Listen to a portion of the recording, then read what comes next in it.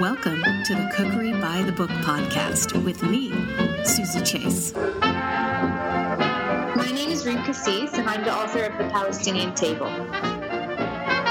Describe growing up in Jerusalem, surrounded by the love of your family and the communal experience of eating and enjoying good food. It was an elaborate occasion for us. You know, we would on Fridays go to my maternal grandmother's house, and she would have been up from the break of dawn, baking bread and boiling chickens and doing whatever dish she was making that day. And it's funny that I took those things for granted. I would even go so far as to say I didn't appreciate them growing up. But then once I left home and I started living on my own, I started seeing how other people lived, I realized this was such a special way to grow up.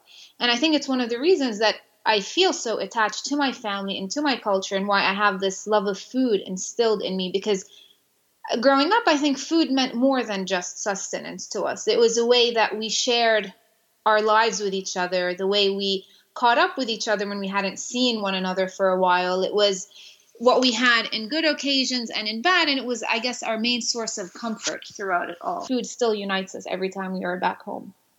Who taught you how to cook?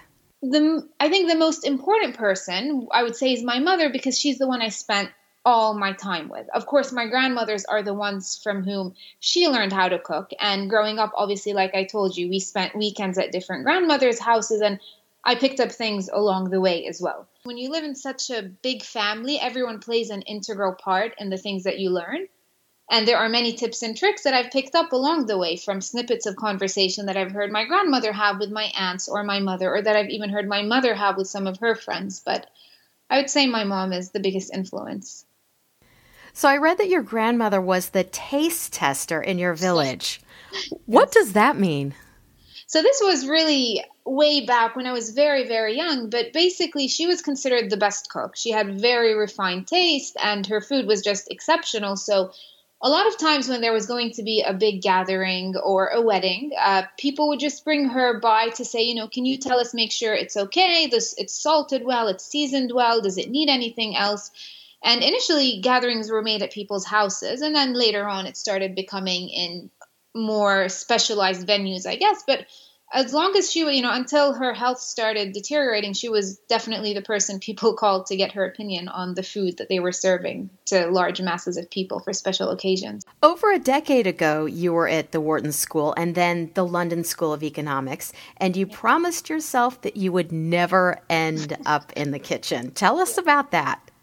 So I guess it's funny the way life works. Sometimes you meet your destiny on the very, road you took to avoid it. And with me, that really did happen.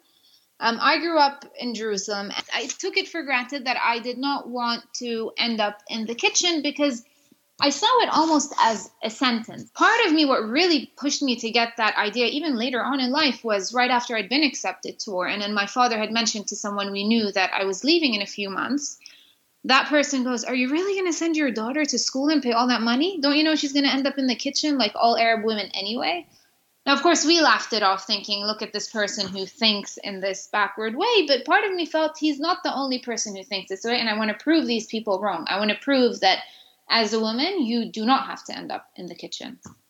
And for 10 years, I did that. You saw from my background, I went to Wharton, I did my undergrad, I did my MBA straight after, which is very uncommon. I worked at one of the top consulting firms in the industry. Later on, went back and got another master's in psychology. But I think once I matured enough and I learned a lot along the way from having done these things, I came to this conclusion, this clarity, if you will, that the kitchen doesn't have to be a sentence the way I imagine it is. And food is actually one of the most powerful mediums through which you can reach people.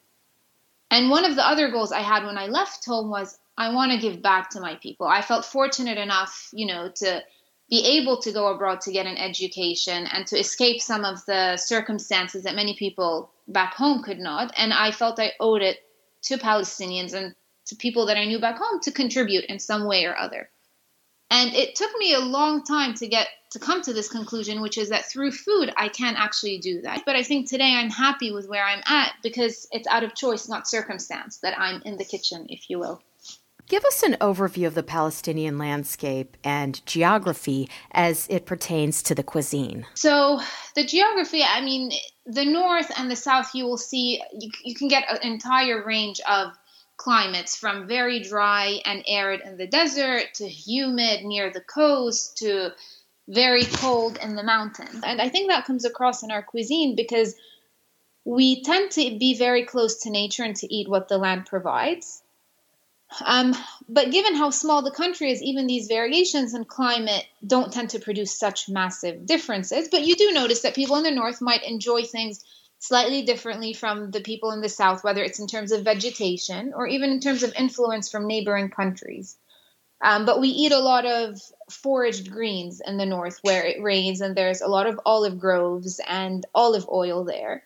In the coastal towns, you might notice more fish dishes like the one that you made. And then you go more to the south and you see people eating dishes that are more rice-based. You know, rice was initially imported from Egypt and so on and so forth. But you see these influences that are coming both from the surrounding geography and from the climate and landscape and vegetation.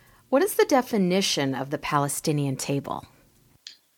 So if you'd asked me this a few years ago, I'd have said, I don't know. I don't even know what a Palestinian table is, because when I grew up back home, there was the food that I ate at home and the food that I ate at my grandmother's houses. And it was our food and it was delicious. But to me, the notion that these things together made up a Palestinian table was kind of elusive. And it wasn't until I left home and started living abroad that I noticed just how closely tied our identity is to food. And I think writing this book, I kind of realized that what really unites the Palestinian table is not just the foods that we eat or the specific dishes, but rather it's this notion of home that we all have, from those of us who live in the country to those of us who are outside, whether by choice or by circumstance, to people who have left, and, the Palestinian diaspora everywhere, you could say. And I think it's this notion of home that we all, in a way, aspire to, and also the sense of generosity, of wanting to share our food with others, and of finding that we really enjoy our food when it's communal and when it's shared with other people. And I think that's what really unites the Palestinian table across the globe. Why do you think Palestinian cuisine rarely makes the headlines? I think it's a two-sided story. Part of it, I think, is just initially, until the Middle Eastern cuisine started gaining more notice abroad and people started learning more about it, it took a while for people to realize that there is a difference actually amongst the different cuisines of the Middle East. And that's one side of it. But I think the other side is, as you know, obviously there's a political conflict that we have going on. And for many Palestinians, it feels almost as if by focusing on anything other than the conflict, you are almost taking away from its importance. But more and more, I think a lot of us are coming to the realization that food is part and parcel of our struggle and of who we are. And if anything, I think helping people to know us as a people, as humans, as a mother, a brother, a sister, a cook, the real part of our culture, and getting to understand us better, it is not taking away from our struggle. If anything, it is helping send the message across in a way that is much more humane and easy to understand. And the other part is the rising interest in the cuisines of the Middle East. And now that that's happened, people are starting to learn more and more about the nuances of the different parts of the Middle East. What are the differences between Palestinian food and other Middle Eastern food? Well, first let's define the other Middle Eastern foods, because it's vast. I think we form part of a geographic continuum that extends to pre-Ottoman times. So sometimes it's even hard to delineate the exact origins of a certain dish because we all enjoy many of the same things, but you start to notice nuances and differences, which can arise from a host of reasons. Part of it is the geography that we were discussing before, in the landscape, what grows where you are, what kind of animals you breed, etc. And another part of it is also, you find differences from one family to the next. So inevitably you will find differences between these countries, and part of it is the ingredients that you are using. But another part of it is how you combine them, right? At the end of the day, the general ingredients that you cook with tend to be similar, but it's how you combine them. Like maftoul, which is It's similar to couscous, but it's a grain that's the size of small caviar pearls that's made by rolling whole wheat around bulgur grains. No other country in the Middle East does it the way Palestinians do. Sakhan, on the other hand, is the combination of onions with sumat, with chicken, and olive oil on taboon bread, which is, again, a very Palestinian way of making this bread. So here, everybody uses onions and everybody uses bread and chicken and whatnot, but it's the way you combine them and the way you cook them that makes them uniquely Palestinian. Same with another famous dish called ma'loube, which is rice with fried vegetables and either lamb or chicken. And again, these are ingredients that everyone can use, but the way they are cooked and the way they are flipped upside down and spiced before doing so, that's very unique to Palestinians. And these differences are becoming more and more clear now that we are not all part of the same entity and the borders are up and it's harder to mix and marry and move about more freely. So these differences obviously with each generation become more nuanced and clear. The 9-spice mix comes up a lot in this cookbook. Can you describe it? So the 9-spice mix is actually, it's not something that's a very common or typical Palestinian blend. It's just the one that my mother makes at home. And Palestinian cuisine relies heavily on pimento or allspice, and that is the major component in this 9-spice mix that I make. But I think I found over the years, and so has my mother, that this combination, the way we've made it, it really works for a wide range of dishes, and it does give them a very unique Palestinian flavor. The major components are obviously pimento, and then you have cinnamon, coriander, cardamom, nutmeg, cloves, cumin, mace, and in different proportions, obviously, with the pimento being the most dominant one. But I've mentioned this in the book for people who either do not want to buy their own spices or grind them, or who just want something easier. There is the Lebanese 7-spice mix, which you can buy in stores, or the Baharat spice mix, which you can also buy. Obviously, they will give your food a slightly different flavor profile, but similar enough to the end result that I am describing in the book. But sometimes people have asked me, what is the major or the most dominant flavor in Palestinian cooking? And in most cases, it is this pimento spice, and then it's complemented by a few others like cardamom or nutmeg or coriander, depending on the dish that you're making. Do Palestinians see food as a way to hold on to identity and existence? I think so.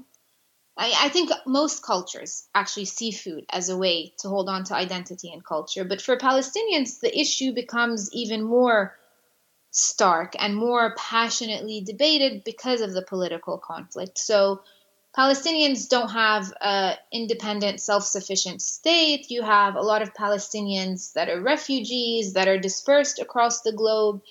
And I think food is one of the things that unites us. And holding on to it is in a way allowing us to hold on to that very last shred of something that unites us regardless of where we are. So that's why I think it takes on more of an emotional significance for Palestinians than it might for other people. But I think across the world, everybody sees food as a way to, at least to an extent, represent their identity and their background. Most flatbreads are made in a clay oven. What is your tip for making flatbread in our own home kitchen oven? So I struggle with this as well when I cook at home, depending on the type of flatbread you're making. So if you're making pita bread, I often what it really needs is quick, high heat. And that's what makes your bread very soft and not dry. Oftentimes, I just use the grill in the oven or the broiler. I put it in for a minute or two, flip it over, and it is a bit more time consuming because you're not putting in, let's say, 5 or 6 pitas at a time, but at the same time, you're getting them out much quicker and they're fluffier and softer. The other thing that I do when I'm making taboon bread, and again, this is the kind of bread that you cannot make into sandwiches. You can make it into rolls or use it from sakhan, but you use pebbles. So you put the pebbles in the oven. You let on a very sturdy oven tray, of course, and you let them heat up, and then you spread your dough over it. And that allows the bread to get the authentic shape of taboon bread and also to cook very quickly. Another option is to use a pizza stone because stone retains more heat, and it just allows you to cook the pita bread more quickly and as a result end up with a softer, more pillowy dough. So your father finishes off dinner with a piece of bread and an olive. Talk about how bread is an integral part of each meal. So for us, bread is more than just something that we use to dip into spreads. I think in the West, most people associate pita bread as something that you use to dip into hummus or baba ganoush. For us, we use it as a vessel to eat many of our foods, from the dips that like hummus and labane, but also for stews and braises and many of the kafta dishes that I have in the book, the minced meat bakes. I suggest that people serve them with rice because that's what will make most sense to maybe people in the West, but at home we often just eat it with bread. And bread is what you give your kids to school every day with something inside it. And it's just such an integral part of our diet that we use it even in desserts. One of the recipes in the book is actually a toasted bread pudding with cream on top. So as you can see, it's quite an important part of our diet. Olive oil is another staple for you. When we're buying olive oil, what should we look for? Luckily, we press our own at home, which also means I know quite a bit when I'm buying olive oils what is good and what is not good. And I've realized, as unfortunate as it is, that price is often a good indicator. There is a lot of adulteration, as we all know, in the olive oil industry. And, a $5 bottle of olive oil that tells you it's extra virgin is probably not. The other important characteristics to look out for, obviously, is a date of harvest or a date of pressing. And then the other thing is a protected designation of origin, because then at least you know where your olive oil is coming from. And generally, those that are packed in tins or in very dark glass bottles tend to be of better quality. The other night, I made your recipe for fish with tahini and onion sauce and pine nuts. Mm-hmm. Give us the background on this dish. So this dish comes from the coastal towns where fish is plentiful. I think it started out as something to do with leftover fish, because you would go to to the fishermen on the coast and you would purchase a large piece of fish and you cook it very simply at home. When you have leftovers, Palestinians tend to not want to discard anything. So they would save it for the next day, but then bland leftover fish is probably not great. So you come up with this sauce to enhance the flavor. But it is such a good dish that nowadays most people make it from scratch. I tend to, use fillets that I bake in the oven, and then I put the tahini with the onion sauce on top of it and bake it back in the oven for another 10 minutes until it bubbles up.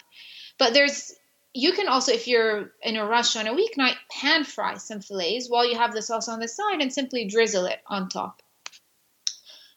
So it's very delicious, but it's very simple.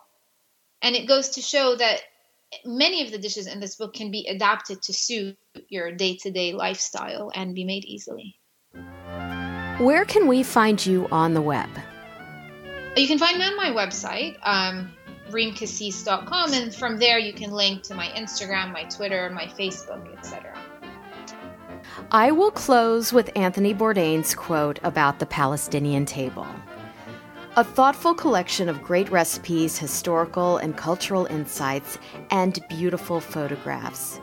I couldn't have summed it up better. Thank you, Reem, for coming on Cookery by the Book podcast. Thank you, Susie. It was my pleasure. Follow me on Instagram at Cookery by the Book. Twitter is I am Susie Chase. And download your kitchen mixtapes, Music to Cook By, on Spotify at Cookery by the Book. And as always, subscribe in Apple Podcasts.